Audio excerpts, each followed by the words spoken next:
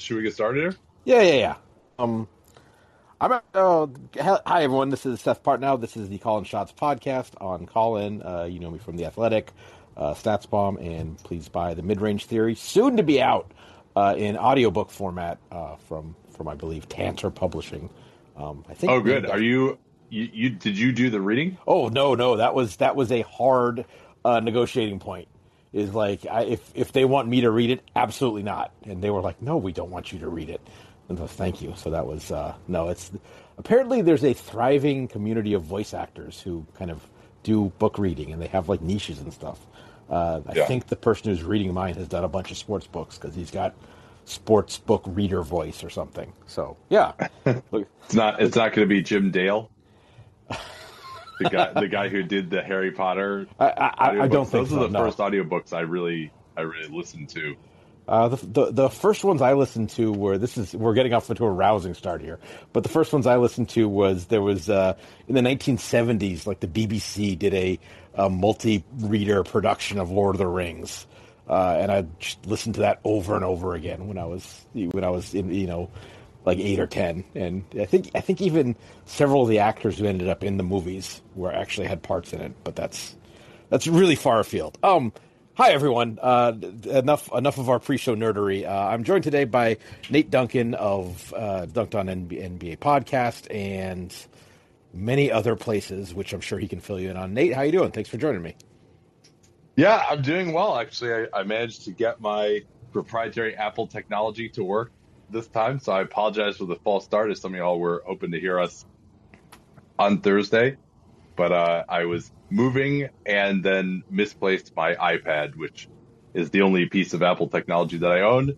And the reason I own it is because there are certain apps in this space that only work on Apple, and that's why I bought myself a used iPad. But I'm an Android man through and through.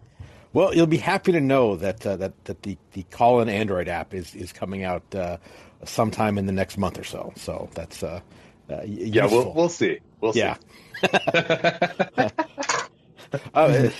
As from Callin is in the room, and he's probably turning behind the screen. I was thinking about this because I had Jake Fisher on a couple weeks ago, and we were talking at that point we were talking about how the Hornets need to upgrade their center, and they've got Mason Plumlee, which he made some crack about how much you love Mason Plumlee, which made me think that of the first time we ever podcasted together was about 8 years ago when Mason Plumlee inexplicably was chosen for Team USA over Paul Millsap.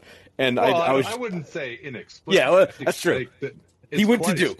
Yeah, he went to Duke, so that's why. And that was the coach. Yeah, I mean, they also like. All right, well, go ahead. But that also led me to I was listening to as people probably know, Nate and Danny, who was on earlier this week, do a mock trade deadline exercise with those two and Kevin Pelton and Dan Feldman, where they each kind of take the part of teams and do trades. And it was the 7th annual. So I was just marveling at the fact that we've been kind of at this long. It doesn't really seem like that long. You know, it's funny. I was told before I turned 30 or I turned 30, and I had a friend who was a little bit younger than me, and she made fun of me when I turned 31. She's like, "Oh no, this is much worse than turning 30. You are now in your 30s."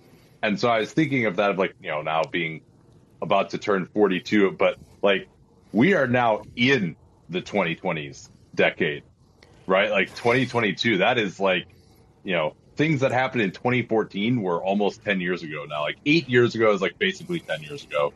So and also just to be like, this is almost the 10-year anniversary of when I first started writing about the NBA, and I didn't really make it full time until 7 years ago. But yeah, I mean we're vets now, man. It's crazy. Yeah, that's the interesting thing about when you get to, we're both in our 40s and you get to this age, and it's just like you've seen whole careers come and go, and it's just like there's guys who were retiring that were like, young guys when that you were first excited about, and it's I kind of think like LeBron, Carmelo, those guys, because they're the first superstars for which I was like fully an adult when they kind of came up, and now that I've that for their whole careers. Anyway, enough of us old guying. I guess that's a natural way since it's coming up on trade season, or deadline season. How do you think that the NBA sort of transaction landscape has changed since you've been watching it? We've talked offline about this, that it really does seem like it's gotten sharper out. It's gotten what? It's gotten sharper. There are fewer just like what the hell are they doing things that happen than there were 8 years ago. Yeah, I mean, I think like what was the last trade that happened where you were just like, holy shit, these guys are insane? There's probably some recently. I mean, they're definitely free agent signings more so. I mean, one of the moves I hated on most this summer was, the Bulls getting DeRozan, and so that kind of even the ones that make look crazy occasionally work out to some degree. So, but it's you have to go back to like the Stauskas trade or something like that for there to be something. That's like nonsensical. That's the quintessential one. The quintessential one, so they could sign Rondo and Marco Bellinelli, Costa Koufos. That was they gave up like a swap and a future first to do that, essentially to clear the space to sign those guys. That was pretty. Yeah, that was the early Vlade years. No, so I asked that because I feel like that changes how we look at this. It used to be you could almost if you're a fan of a team, you could wish cast some, we'll get the good player for one of our bad players. And that just seems like something you can't do anymore. So how does that affect how you kind of view the deadline? And obviously the exercise of going through it with other people who are deeply in depth with it, I'm sure helps with this. But has that changed how you view the deadline, and how does that but just basically, how does that affect how the deadline is going to shake out? Well, I think it's really, you mentioned, okay, we can get a good player for one of our bad players. I think it's gone very far in the opposite direction now, where getting anybody who can do anything is a very dear price.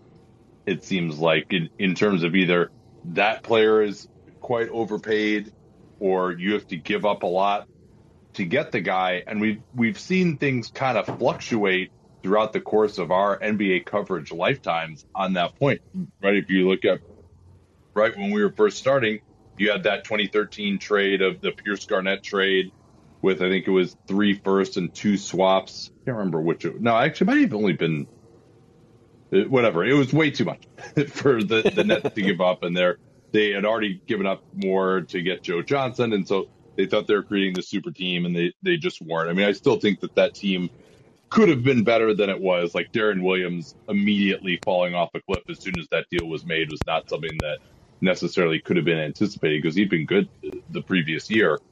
And maybe things would have turned out differently for that group if he hadn't suffered such a precipitous decline. But so then after that, there was a reaction also caused, I think, by the rising cap and rookie salaries not rising, that made teams just would not give up a first round pick for anything. And then you also throw in during that period that there was so much cap room and the extension rules were so limited that you basically everyone was getting to free agency. And so the way to get stars or to get good players was in free agency, and to trade for someone, no one wanted to give up first round picks because they were so valuable. And then that really persisted. I mean, if you look so if I can break in there, sorry. Please. No, if I can break in there, it's that was the theory. I don't think that was like functionally actually true, which is sort of the interesting thing about this, is that it sort of becomes an equilibrium that to adhere to, and a lot of times the teams that end up doing the best are the ones who's like, No, like we're not going to overpay in free agency. We're going to give up a little bit now to get a guy who is actually like fairly paid and he can be on our team this year instead of like waiting for a year to or waiting for half a season to overpay moderately to extremely for a guy who then might not actually be good for us.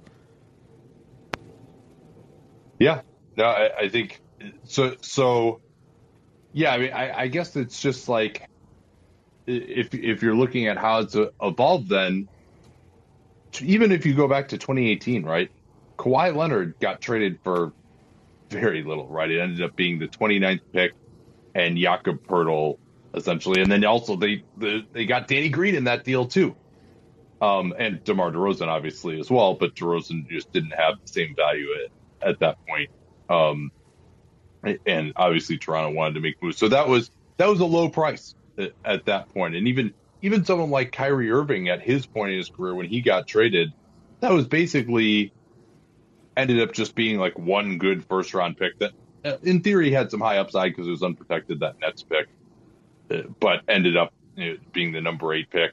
And that was for 2 years of Kyrie Irving, who was in his prime. Then the 2019 offseason happens and you saw a team trading its whole draft again, the Clippers for PG to also get Kawhi at the same time. And then I think because the Clippers, a smart organization, did that, just because that was what people started doing, then you see all these teams now like Milwaukee. Hey, it was worth it for Drew Holiday. They won the championship last year. And then Brooklyn did the same with James Harden. LA came pretty close to that with Anthony Davis as well. Although that was preceded the PG deal by a couple of weeks. So that was, and now we've gone really in the opposite direction, especially because now there isn't cap space. Players don't want to get to free agency. They can get huge extensions. And so I think there is at some point going to be, and it's going to take a few years, both in terms of the profligate extensions that are being given out for guys in the thirds, like the Jimmy Butler extension, for example, or the crazy trading of draft picks. I mean, we're going to start to see that now, maybe with the Clippers. The Nets situation may already be imploding at this point. And so maybe I think at some point we'll see a change back in the opposite direction. But as of right now, I mean, teams are, and then also the few throw in the play in as well.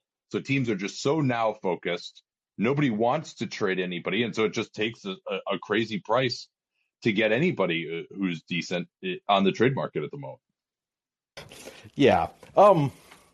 So I think the point I kind of wanted to get to in a roundabout way is it seems like this deadline is going to be a little locked up because teams are almost struggling to take yes for an answer now because they've seen that like the line of player who gets the everything you got offer.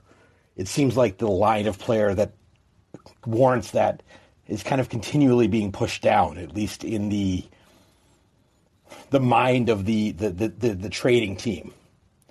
Like now we're seeing these like I was laughing when you guys were doing the mock deadline. It's like, oh, the Pacers want 2 firsts and a significant player for Domantas Sabonis, and it's like he's a good player. Well, the Magic just got that for an inferior player. Why shouldn't they want that?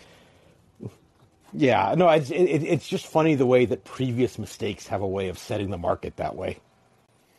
Yeah, well, I think it just hasn't. Some of these deals, just not quite enough time has passed yet to brand them as mistakes. And the Bulls are playing well, right? So the Vucevic trade, which I think was a mistake, is that hasn't come back to roost yet for them. And they gave up a big price at the time for DeMar DeRozan, and that's working pretty well for them. They're big darlings right now. And it seems like most of the teams so far, like, because I'm trying to think of which of the teams that have made these big bets. Granted, those big bets go out 6 years into the future, but it's kind of like, oh, it looks like these deals have actually paid off for these teams so far, right? It's only been 2 or 3 years, and hey, you got these players, and oh yeah, everyone conveniently forgets that they've traded their 2026 and 2027 picks. And yeah, like the way that these deals are set up is designed for of course it's going to seem like it's working early. You didn't the things that Right. you traded haven't even come to fruition yet. Of course, Right. hey, this is great. Like, it's almost like arbitrage. We got something now, and like we don't have to pay any consequences. Well, yeah, you do. It's just not in everyone's mind right now because it's years into the future. And we also haven't seen kind of the ultimate success. Like the Clippers, I think the Clippers are almost, especially with Kawhi blowing out his knee in the playoffs. Well, last year. The Bucks Yeah. would have to be ultimate success, right? Oh yeah, absolutely. Yeah. No, but I'm saying that for the most part, there's been kind of two teams that have gone through cycles with this, and that's the Lakers and the Bucks, and they've obviously won the last two championships. Yeah. And the Clippers are going to be a team that might get viewed as unsuccessful, but again, I think that's going to be a harsh judgment in retrospect, based on, again, I think if Kawhi doesn't injure himself last year, they have a very good chance of certainly making the finals, if not winning the title. Yeah. And but we haven't seen a team like the Bulls. I mean, the Bulls are certainly better than they would have been had they not made the DeRozan trade. But are they ultimately going to get to that level? I think we share skepticism about that, even though they are better than we thought they'd be. I think we're both, and I don't want to put words in your mouth, but as someone who grew up a Bulls fan, as you did, but I mean, would you agree with me on that, for starters? Well, to be clear, I've grown out of being a Bulls Yes, fan. yeah. But, grown up and grown out, but yes. Yeah. Doing this for a living has a way of murdering fandom several times over. I think that I would say if I had to guess right now, it probably would be worth it. I mean, they only gave up a 2025 first. What's the protection on that anyway? It's pretty light, isn't it? Let me see. It is top 10. Yeah, top 10, top 8. Yeah, that's worth it. I would say even just to get DeRozan's production for this year. I mean, we'll see how this year turns out. But let's say they continue on, they get a top 4 seed in the East, and hard fought first round loss or get into the second round. I think that's worth giving up a 2025 first. And yeah, they paid him a lot, and they're going to have a big tax bill for next year. But yeah, I think this team can be pretty good, particularly if Levine re-signs and continues to improve. I really think it goes more to me with the Vucevic deal, where they gave up the 2 firsts. I mean, that's Franz Wagner, right? How would they look if they had Franz Wagner on their team right now? And also, now Vucevic has been, I think, underrated for how much he's helped them this year, because he's having a poor individual year, but he does still space the floor. Like, he does make this spacing challenge team work a lot on the offensive end. He's starting to play better now. He's been better than I expected defensively, as well as rum protection has actually been reasonable. But surely a team with him in the playoffs is not, they're not going to win these. I feel comfortable with that. So it kind of just gets more into, what is the point of owning a team? What is the point of fandom? I mean, it seems for this ownership group to have empty seats and just to have been languishing for as long as they had, that just wasn't acceptable, and they needed to get back to relevancy. And perhaps there also would be some deal in the future for a guy who would want to go to Chicago now. They're a destination again. They're all of that. We've seen teams kind of stair step up in that way to get back to relevancy again. I think what they've done this year, because I thought, okay, they're going to still be struggling in the play, and that hasn't been the case. Hopefully it won't be, especially if everyone comes back. I think to get to where they've gotten to this year, that was a totally fine price to play, even if the DeRozan contract does turn sour later on, which I think, at least given the way he's playing this year, I think he's got at least one more good year left in him where he's worth the money. That's totally fair, and I think that's something that I think that I'm certainly guilty of, and I think that people who tend to look at the game from a cap perspective at times can say, look, oh man, the out years are going to be bad. It's like, well, the first 2 years matter also. So it's kind of like, the first time I remember this was the Rashard Lewis deal with Orlando. It's like, yeah, it was bad on the back end, but you sign a guy in free agency and you go to the finals and you're the best team in the league before your best player hurts himself the next year. It's just like, okay, maybe, but you overpaid correctly. You overpaid in a vacuum for something that was situationally pretty important. And I think that I am certainly guilty of this on somewhat frequently, I guess. But that's always something to keep in mind, that we tend to either look at right now or 4 years from now, and like the in between can be forgotten at times. Well, I will say this in our defense. Most of the time when we have this criticism of, hey, what are you doing here to chase the eighth seed? What is the point of this? When decisions are made to do that, they largely turn out to be wrong. And the Bulls, they had more upside than that. But yeah. I mean, let's look at the last few years for the Kings or the Wizards or the Hornets not trading Kemba Walker and then just letting him go, for example. And there have been a lot of these moves, or the entire Stan Van Gundy era in Detroit, the Blake Griffin trade. There are a lot of times when teams are just making moves that just don't have any kind of an upside at all. I agree we're guilty of not counting well enough what the upside for the Bulls is. Also worth noting, too, the fact that the Miami Heat and the Nets and the Bucks have all been either injured or really struggling with a bunch of stuff or whatever, that wasn't something that you could have seen in July, right? Like the Bulls, and they've had their injury issues too, but even at full strength, I don't think that the Bulls would have been a serious threat to any of those three teams. So you are still kind of, if they were healthy. So the fact that they've been like number one in the East, and, I think that really overrates what should be expected. They really kind of are more this, let's say, what are they now? Like, 33-19 or something like that. That's not normally a top of the East type of team, acknowledging again that they've made a big effort and a big improvement. Sure. No, I think that's right. So looking ahead, like not specific to those things, but more to what we're going to see in the next week.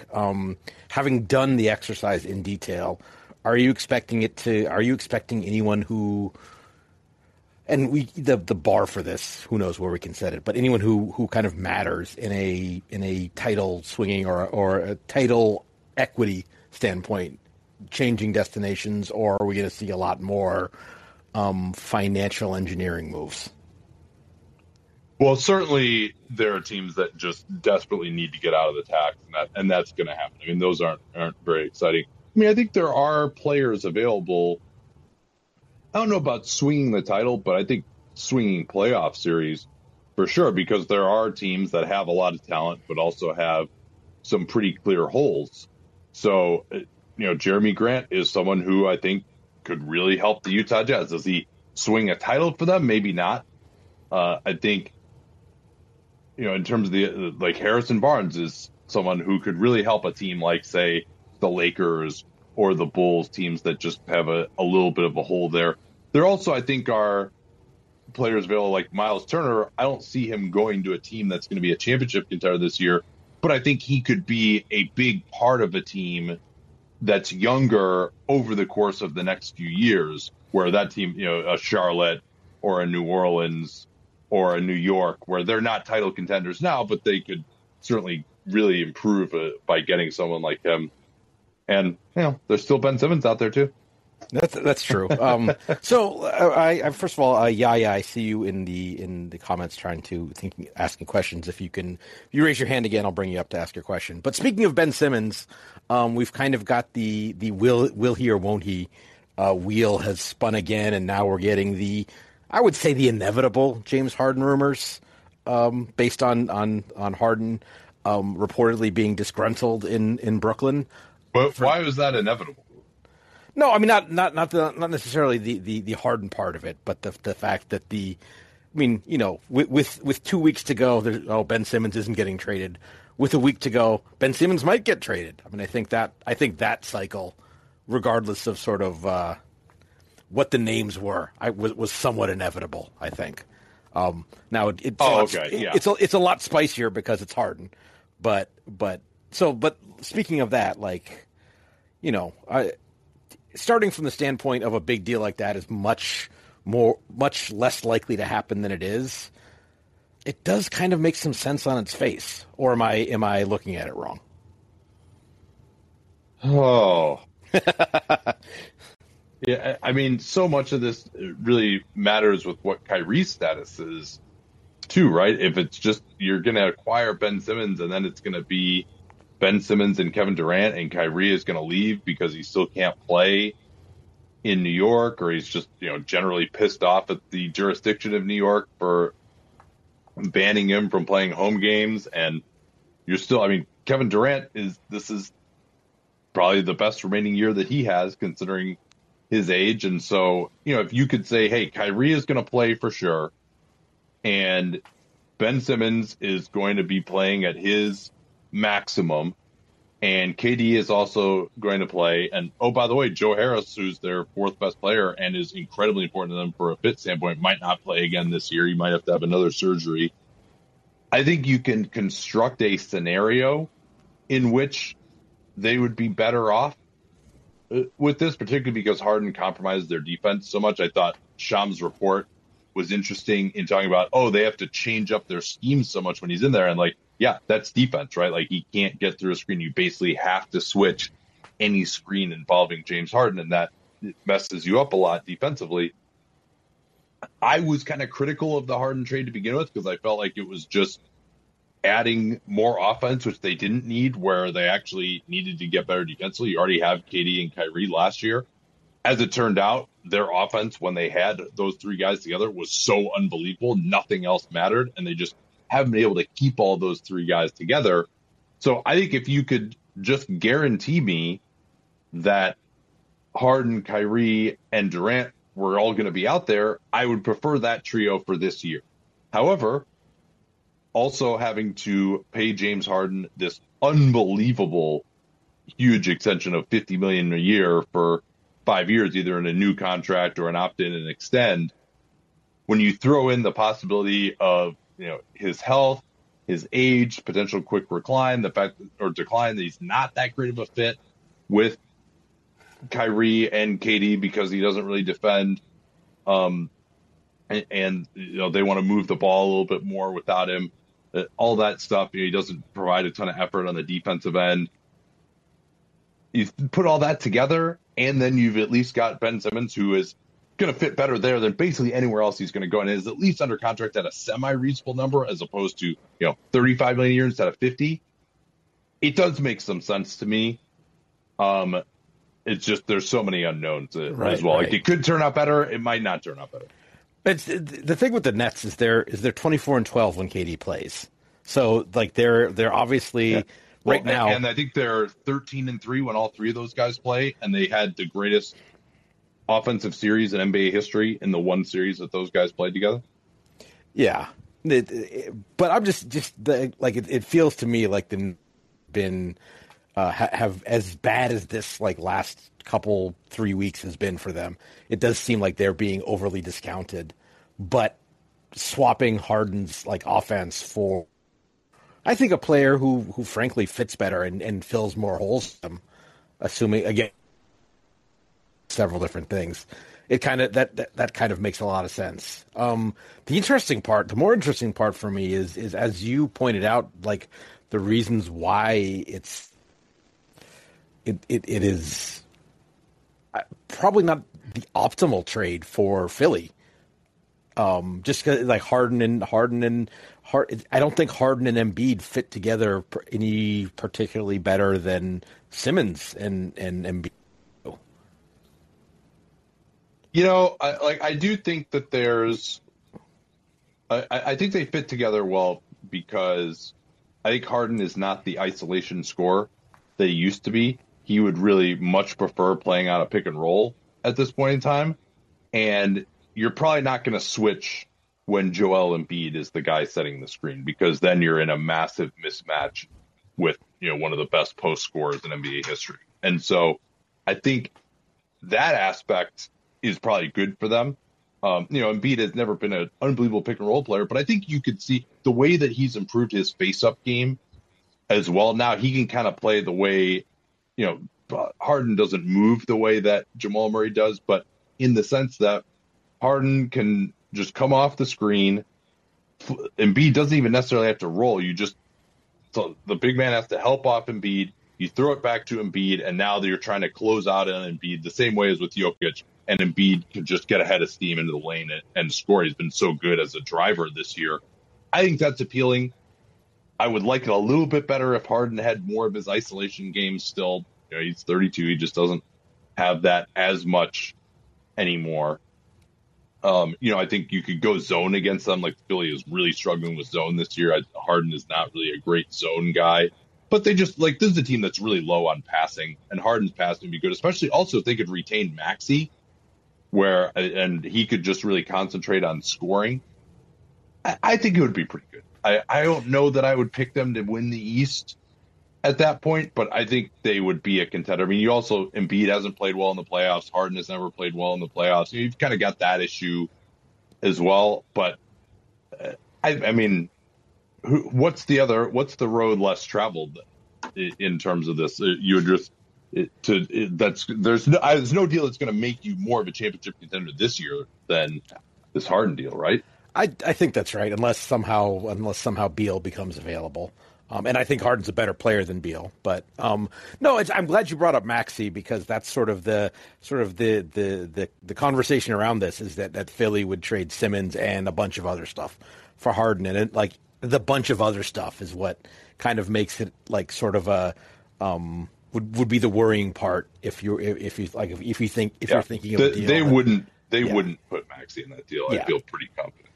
Yeah, no, I think that for me that would be sort of the line of no, that's let's try again this offseason if we need to, because my perception has always been Daryl Morey recognizes that as presently constituted, the Sixers have 0% chance of winning the title, and a trade that doesn't get that up to at least 5% is just not worth doing. Because that's your big move, and if you've done that, it made yourself a friskier second round opponent. What have you done?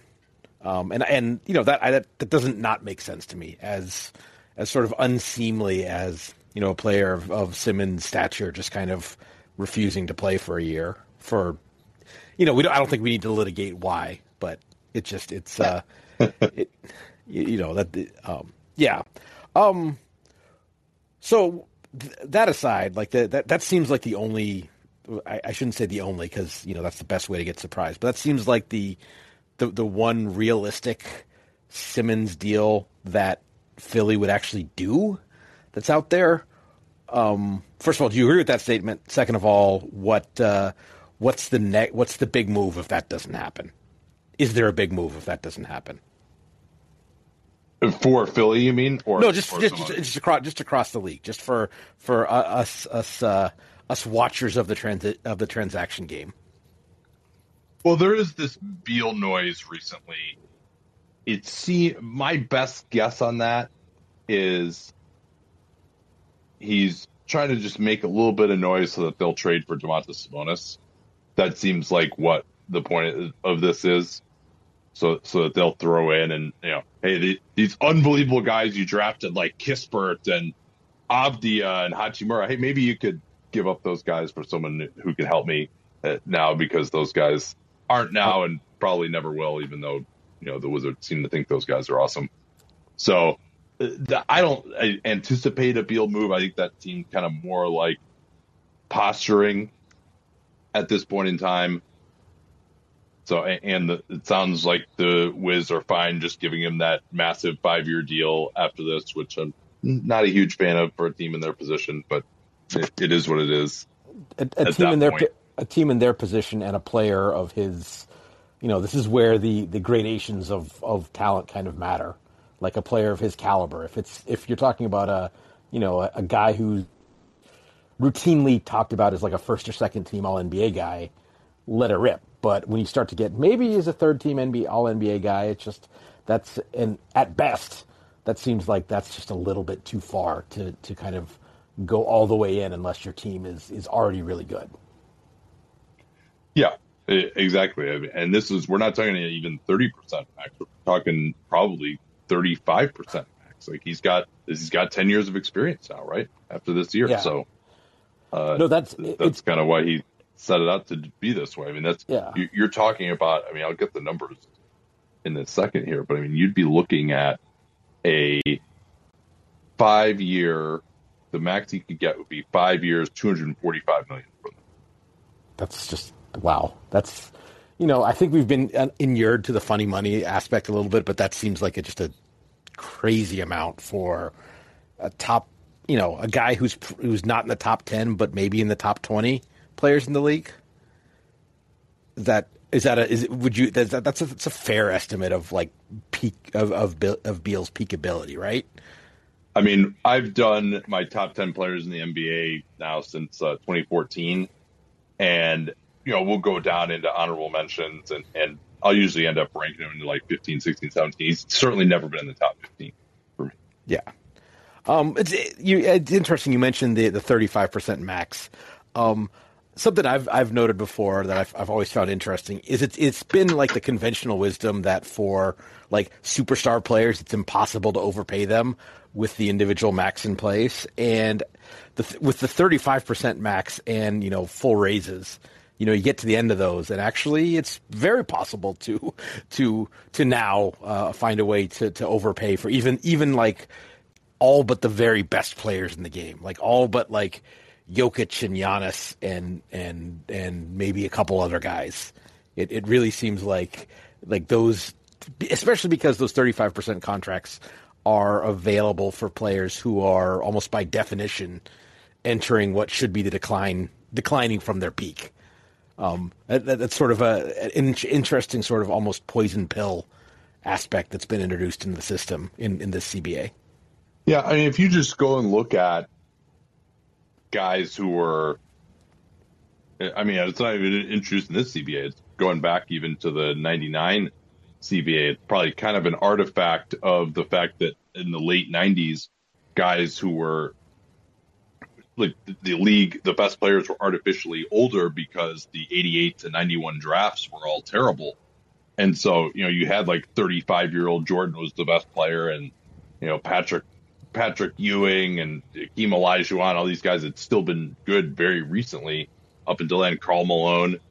So now, yeah, I mean, if you go and look at NBA history, though, if you're talking about guys who are, say, 32, 33 or older, and you wanted to say how many of those guys in any season 32 or 33 or older would be worth in terms of their production, the 35% max or more, I mean, that's maybe 10 names. You like Kareem, Steph, LeBron, KD. Harden is his production this year, I would say, is probably not there at age 32. And it's MVP level production is basically what it is to. Yeah, I mean, first or second team All NBA. I mean, you can even just go back and look at that. Right, All NBA is not perfect, but I would guess of guys maybe 32, 33 or older, and Beal's a little bit younger than that, but he also is never at the level. I mean, we'll put it this way: Bradley Beal has never produced, I would say, an amount that is a level of production commensurate with the salary that he would earn even next year in that deal, that Supermax deal. But yeah, I mean, how many guys have made All NBA at age 32, 33 or older? There's not, or first or second team All NBA, we should say, like not that many. Yeah, and I bet if we went through those, we'd probably find a few that were like, ooh, I don't know about that one in retrospect. But yeah, like more reputation. I mean, even Kobe, right? Kobe was having a pretty good year, and I think that was his age 33 season, and then he was basically done after that, tearing the Achilles. Yeah, post Achilles. I mean, you've got Jordan, LeBron, Kareem, Steph, KD. Magic, I think, was Magic would have been worth it actually if he had continued on. Yeah. So Bird was pretty injured by that point. Top 10 players of all time basically are. It seems like is where we're landing on. If you have a top 10 player of all time, this is a great contract, which is not exactly great team building advice. Yeah, Dirk was 32. in 2011, but really he wasn't worth that after that year. KG was probably like right around there. Then he got that knee injury. So yeah, I mean, unless we're talking about at least like a top 50 player of all time, not a great contract. Now, if you're in position to potentially win a championship and you're going to lose the guy, right? All right, pay it now, and you can win a couple of championships, and then you just have to deal with it on the back end. But I don't think that describes the Washington Wizards. It's a hot take there. There seems like the next big name out there is a guy who is just kind of a guy to me. Maybe I'm too low on him as a player, Grant. but Jeremy Grant, yeah. Like, how'd you know I was going there? It's almost like we've talked about this before, or maybe we haven't. But I think even if we hadn't talked about it that much, I could have just predicted that you would be low on Grant anyway. I mean, I think the interesting thing is he was in his last year in Denver, he was an extremely useful playoff guy. The problem is he's entered a role, and probably just from an age and athletic standpoint, that doesn't have that same playoff usefulness and the kind of role he has been and seemingly wants to play now. He's probably not good enough to be a difference maker at a second round plus level. Yeah, we'll see. I think he could be a pretty good fit in Utah. That's where he ended up in the mock trade deadline, although it was a dear price to pay. Because I think particularly with Ingles out, I think they actually, they run a bunch of pick and rolls. They move the ball. He could get some chances. Until the playoffs, they move the ball. Then they stop moving the ball in the playoffs. Well, in part because teams are switching against them, too. That's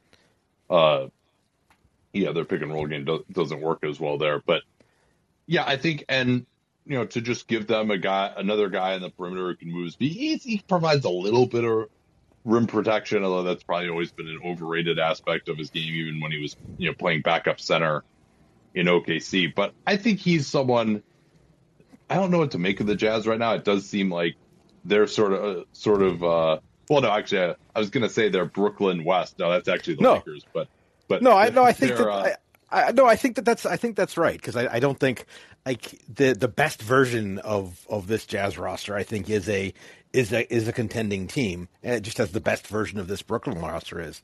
I don't think the best version of the current Lakers roster is a legit contender, even with LeBron.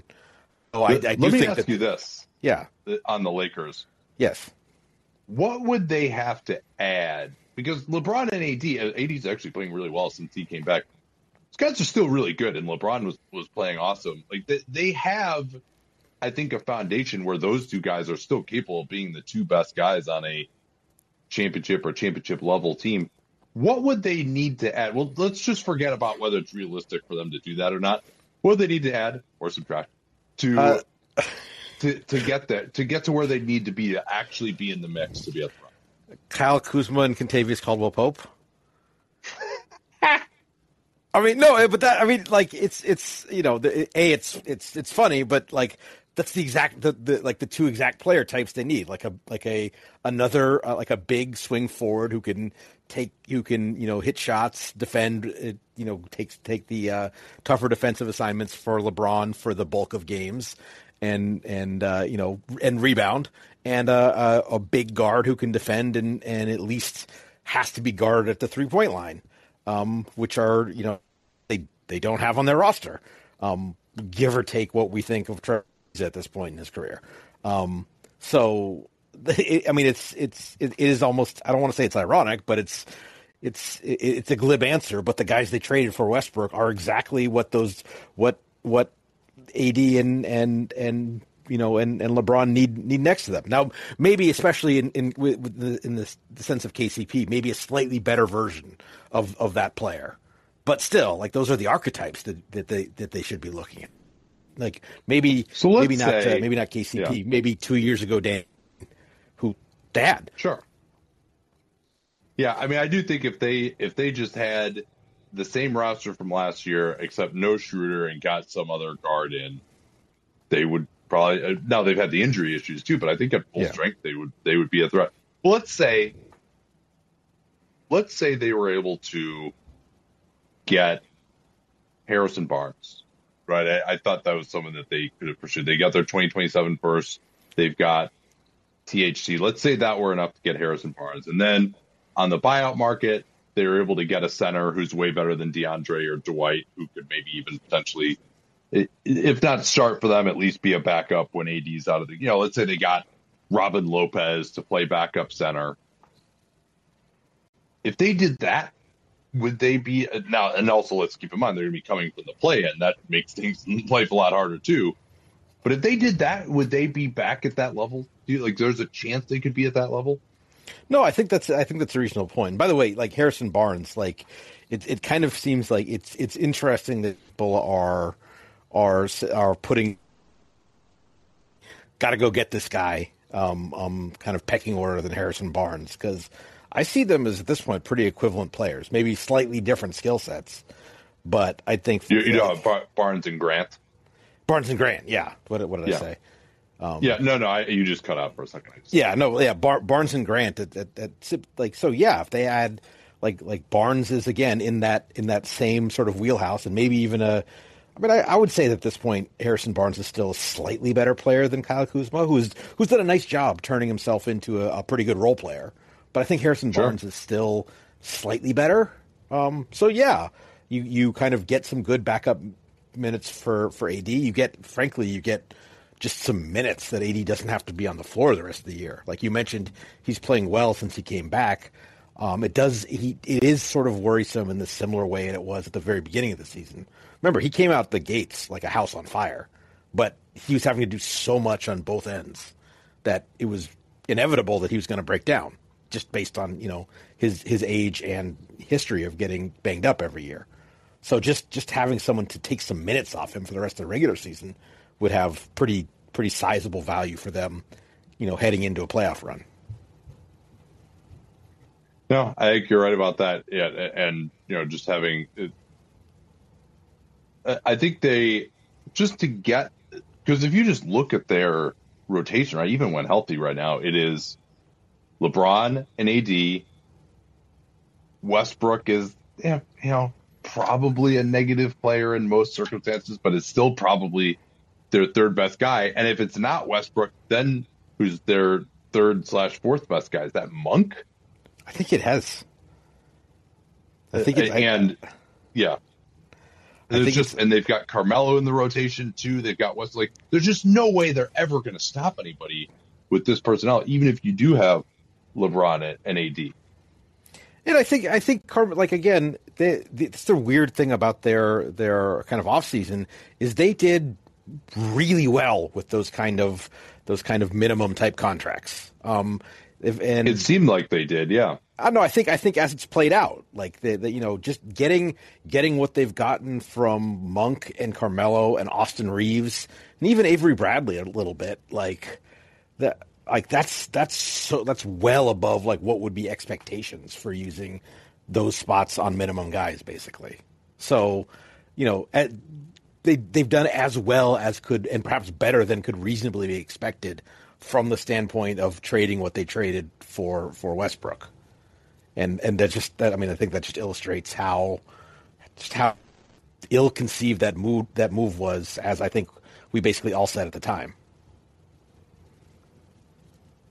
That said, Austin Reeves might be their third best player or fourth best player at the end of the game. And that's he played some team defense and he could shoot and pass a little bit. The rest of he at least he could be attacked one-on-one, like Reggie Jackson called him up for the screen on the game-winning shot the other day, so he could go at him and did score. But that was Westbrook also went for a steal, but yeah, yeah. I mean, he at least fits. Sort of. And, yeah, I mean, Horton Tucker, they were hoping that he could get in that mix. He's been terrible so far this year. But yeah, I mean, just to get, as bad as you want to talk about the fit of Westbrook and how much he's been killing them and LeBron and AD, like you said, I think it's more just the depth they traded for Westbrook. I think Westbrook could end up killing them. Who knows? Like, they did take him off the floor, even considering their depth issues at the end of one game, which they haven't done since, in part because LeBron's been out. But yeah, I think it really just not having the depth hasn't even allowed the Westbrook experiment the chance to succeed. Not that I think it necessarily would have anyway, and it was obviously a bad move, but it was a bad move not just because his fit, but I would say even more so because of the depth they traded away to get him. That's right. It's what he brings or takes away from the table almost doesn't matter because you're kind of those two other spots in the lineup you're just not getting enough from. You're not getting, if it's going to be Russ, that needs to be like just pure spacing and defense, and they have guys who can do one but not the other at the same time, and it's why they always have sort of these unbalanced lineups on the floor. And I think we've seen that's the kind of, at least in kind of the more competitive version of today's playoff NBA, that's the kind of thing that gets you beat. If you can't, balance both things. I don't think, has there been a team that is just offense or just defense its way to a title in the last, how many years? I don't really think so. I mean, the way the Bucks played in the playoffs last year until the very end against Phoenix, I think you might say they just defensed it. And that's probably fair. Although was that a structural thing, or was that them just having decent shooters miss every shot for basically two straight rounds? No, I mean they were a top 10 offense. They've been a top 10 offense as well. I mean, and Brooklyn, had they won it last year, if they stayed healthy, you would think surely would have. That would have been kind of all offense. But also worth noting, I think that last year was basically the easiest path to a title that just about any team has had. So when you consider all the injuries that happened. So, I mean, last year was not kind of a quote unquote real year in terms of how difficult it was to win the championship. You've made at least one member of the audience very angry now, just looking at who's in there, and he's very upset with you for putting it that way. That was Nate who said that, Sky, not me, just to be clear. No, I always bristle at sort of, regardless of any sort of asterisk talk when it comes to I'm not saying you're doing this. It's just every team that's ever won a title has gotten lucky, even if it's avoiding being unlucky. Sure. Yeah, I acknowledge that, but I mean, you can just compare the path that the team had historically, and also what they did against that path. Right? It's not like the Bucks exactly dominated the totally injured Nets, and were basically should have gotten swept. There, one Drew Holiday shot with 10 seconds left being swept when the Nets weren't at full strength. I mean, that's I'm not making that part of this up, right? No. And the 17 Warriors, I think you could say, until they got to the Cavs, they didn't really have to play anybody either. But once Kawhi went out, in particular, but they also just completely dominated that slate and didn't lose a game until the very last game of the finals. Whereas the Bucks, I think it's fair to say they did not dominate a slate that was historically pretty easy. Their win against the Suns was pretty good. The Suns were a good team. That was a real NBA Finals. But I think this year I think this year will probably make that look better in retrospect as well. Just how good Phoenix has been this year. Sure. I think that's fair. Actually, let's talk about the Suns since we're there. Boring. 41-10. Yeah. Who cares? I've been saying for about a month that they're going to win. That I think they're going to win the title this year. Why am I wrong? On them winning the title? Yeah. Well, I think. I mean, obviously, there's no team that's I'm being glib. They are the team that is most likely to win the title right now. I mean, I don't think there's any team that has, I don't know, is there a team that even has 25% championship equity right now? I don't know. But I think that they are, to my mind, they are the sort of the plurality favorite fairly clearly. I guess is the actual claim I'll make, not the sort of bombastic one I led with. I would say if Draymond is healthy, I would favor the Warriors over them, even if Phoenix had home court. Are you not worried about the Warriors' just extreme reliance on Curry for creating offense? I think Clay might get there.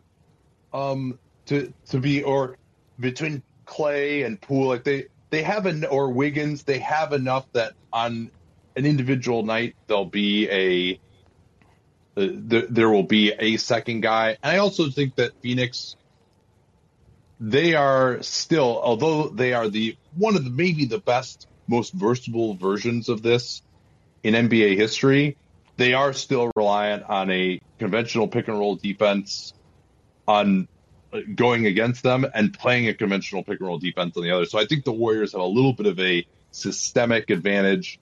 And I also think the Warriors defense is a little bit better than the Suns at peak.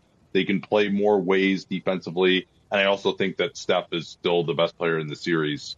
So I would go there. Now, the Warriors being fully healthy, the Suns seem to never get hurt unless it's Chris Paul unlucky related in the playoffs. But so I think, and Phoenix a pretty decent bet to have home court as well. So that I think that series would be very close to a toss-up, but I would probably favor Golden State over them. I just think they have a little bit more ways to play, a little bit more playoff experience, and they also have more depth than the Suns as well to withstand injuries that like kind of the, in the 4 through 7 spots of the roster. This is you say playoff experience. I think there's an interesting inversion from last year where the Suns had very little playoff experience except for like Chris Paul and Jay Crowder. And the Warriors, if you look at it, they don't, like, aside from Steph and Draymond and Clay, I mean, that's a big aside from, like, the rest of their relevant guys don't really have that much of playoff experience. Porter, Looney, like, those are probably guys in their top 7 or 8. I think really, like, Poole and Wiggins are the only guys that they're, like, really, really counting on. Poole, Wiggins, and JTA, like, he won't be in the rotation. Yeah, in the Gary. I would certainly expect. Will. Yeah, would certainly expect. But Peyton also, like, he doesn't need to do playoff experience stuff, right? Like, he just needs to run around and play with great effort, and so I don't know. I could see that going either way. But Phoenix, they're going to have home court advantage throughout the playoffs, and also the Draymond thing still is a concern until you actually see him back healthy. You have to maybe discount the chances that he's going to be out there in the playoffs. Yeah, I mean, the one thing you are pointing out that I've maybe undersold is I think Clay's willingness to create offense is almost as important as his ability. I think that there was, the thing that in many ways kind of precipitated Steph's kind of lengthy slump was the fact that a lot of guys, even Poole at oftentimes, kind of got sucked into Steph is so good he'll take care of it, and almost a passivity, which I don't think is tenable in a playoff scenario. I mean, I think it was that was to a large degree their undoing in the play-in game last year when Memphis very intentionally was denying and bodying and all that to Steph, and everyone else was like, oh, will Steph do something? And it was close, but it that would be a scenario that would be hard for me to see them like making through 4 series, even as kind of weakened as the West is compared to previous seasons. Yeah, I mean, we're going to, like, the Warriors are going to be certainly when healthy a 60-win team. The Suns are going to be a 60-win team. I mean, that's going to be 2 really good teams playing, I think. And even Utah, when healthy, has kind of played it pretty close to that pace, I would say. And then Denver might get their guys back, or not Porter probably, but they might get Murray back. They could be dangerous as well. I think Dallas is going to be a solid 50-win type of team. Like, I think the West, despite the fact that everyone was crapping on the West and they've had all these issues, like, I think it actually could end up. You still have LeBron and AD in the Lakers, probably in the 7th or 8th seed. I think the West is actually going to be a little bit of a bloodbath in the end. Memphis, we haven't even talked about Memphis yet. Like, they're really good. They're hard to play against. They could, I mean, I don't think they're going to, but they could really make a move to improve. So, Danny and I talked about that a lot. Yeah. No, let's who do you like in the East, real quick? Oh, sorry, I'll let you steer to finish up. I mean, the East kind of it sort of seems like the Bucks to lose, just sort of lacking any other by default. I would pick the Heat as of right now. Interesting. Okay. Interesting. I'm very worried about the Bucks' depth unless Brook Lopez can come back. And Yeah, Brook Lopez. That's fair. Although they did sign Greg Monroe today, so that's a that's a key addition. At the same time, though, it's just that the Bucks' top three is so good when they're healthy, and they do have some like good role players around them. I think Bobby Portis is someone who's really surprised me the last 2 years at how effective a two-way player he's been. There's times in the Brooklyn series where it got a little ugly, but other than that, I mean, he was.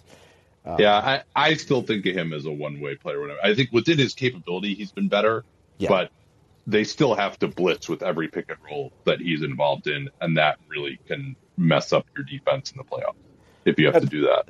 That's true. Although having Giannis on the back line does make that kind of effort a little more plausible. No, I think but against a team like the Heat that moves the ball and has a lot of shooters, I think that could be difficult. I don't know. I think Miami's defense. I think they have the second best playoff defense right now behind Golden State.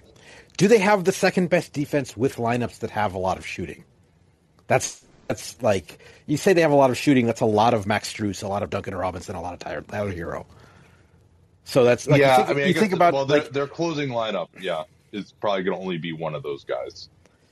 So Lowry, you're basically got, and PJ Tucker has been shooting it well, but he's still going to stand in the corner most of the time. So maybe they don't. Maybe it'll just end up kind of being a rock fight. I mean, I think that's what I would expect in a Bucks and Heat series. Yeah. It's very could be straight out of Chris Herring's book kind of series. Yeah, but like last year, I thought Brook Lopez, to me, in their sweep of the Heat, was so incredibly important because he just was totally in Bam Adebayo's head.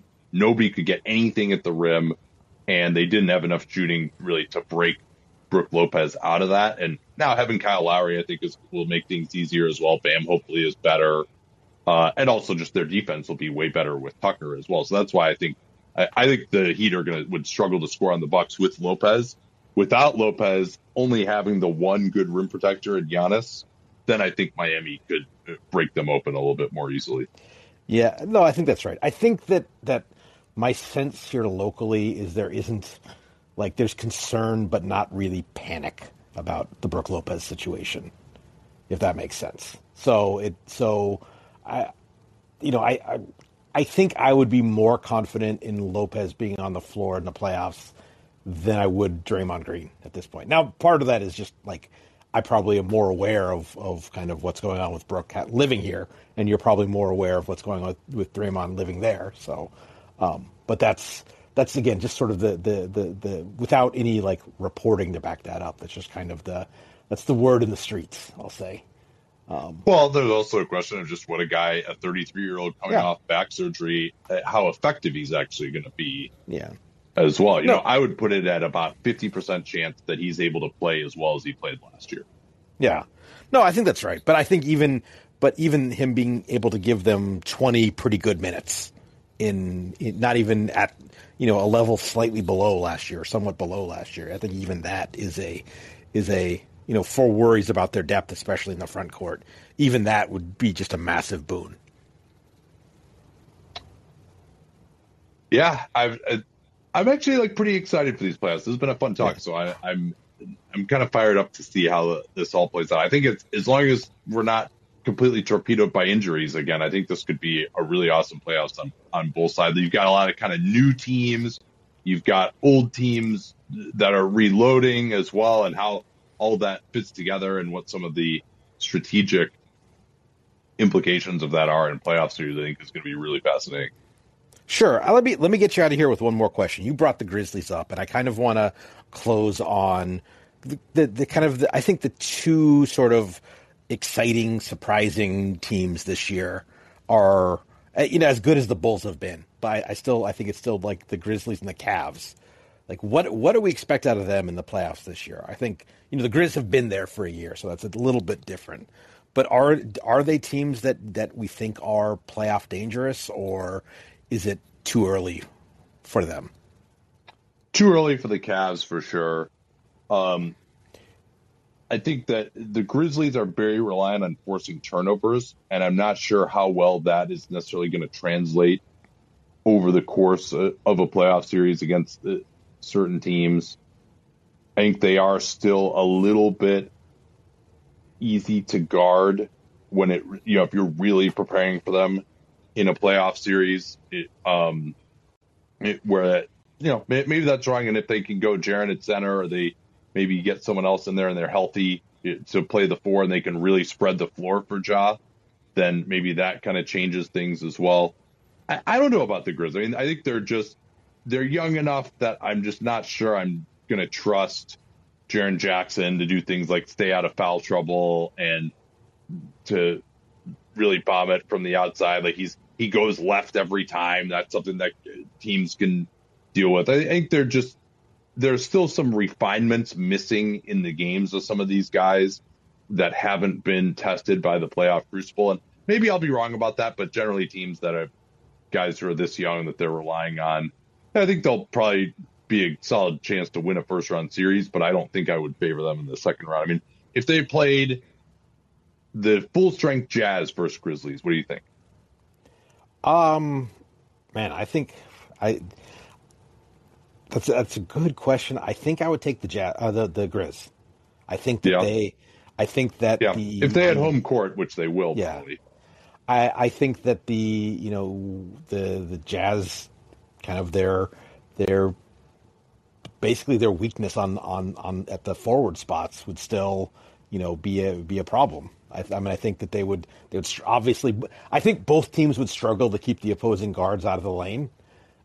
Yes, but I think that collectively the Grizz would have between Jaren Jackson and Kyle Anderson and if DeAnthony Melton's playing the three, I think they would just get more out of those spots to the point where kind of even if the backcourts, like if Mitchell Conley versus Bane Morant largely canceled out, like I think that the edge in the kind of the offense that they get from the forward spots would I think make me lean towards the Grizz.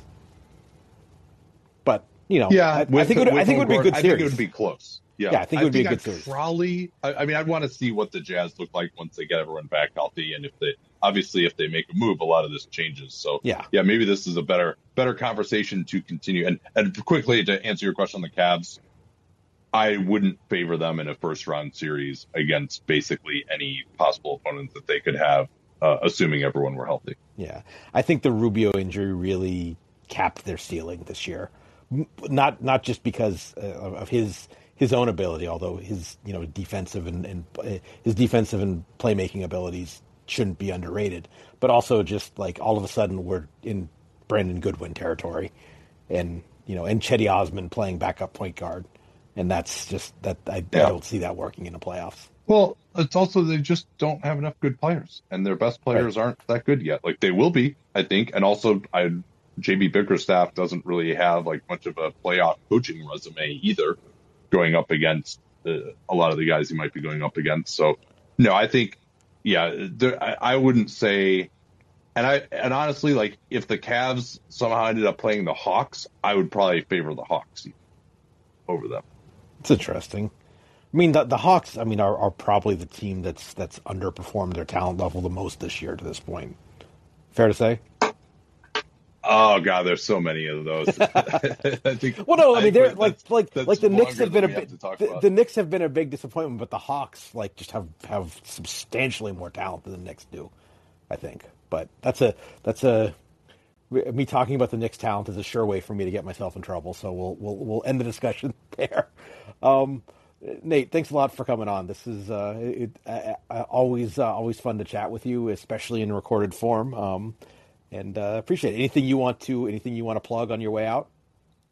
Well, yeah, check out Danny and I announcing a game on NBA League Pass. We're doing Heat Wizards at 7 Eastern on Monday. So if you are a League Pass subscriber, just click on the game in the NBA app. There'll be a little banner that says the NBA strategy stream, Nate Duncan and Danny LaRue, and you can have us be your announcers. All right. Thanks for joining me. I am back on Monday with Big Wozni Lambrey from the Ringer coming on to we'll probably talk some more Knicks then, and some other topics. And then on Wednesday I have former analyst with the Sacramento Kings, now a multi-sport analyst in sort of the team ownership realm, Chris Pickard, coming on. And hope you join me for those. And thanks a lot for coming on. My pleasure.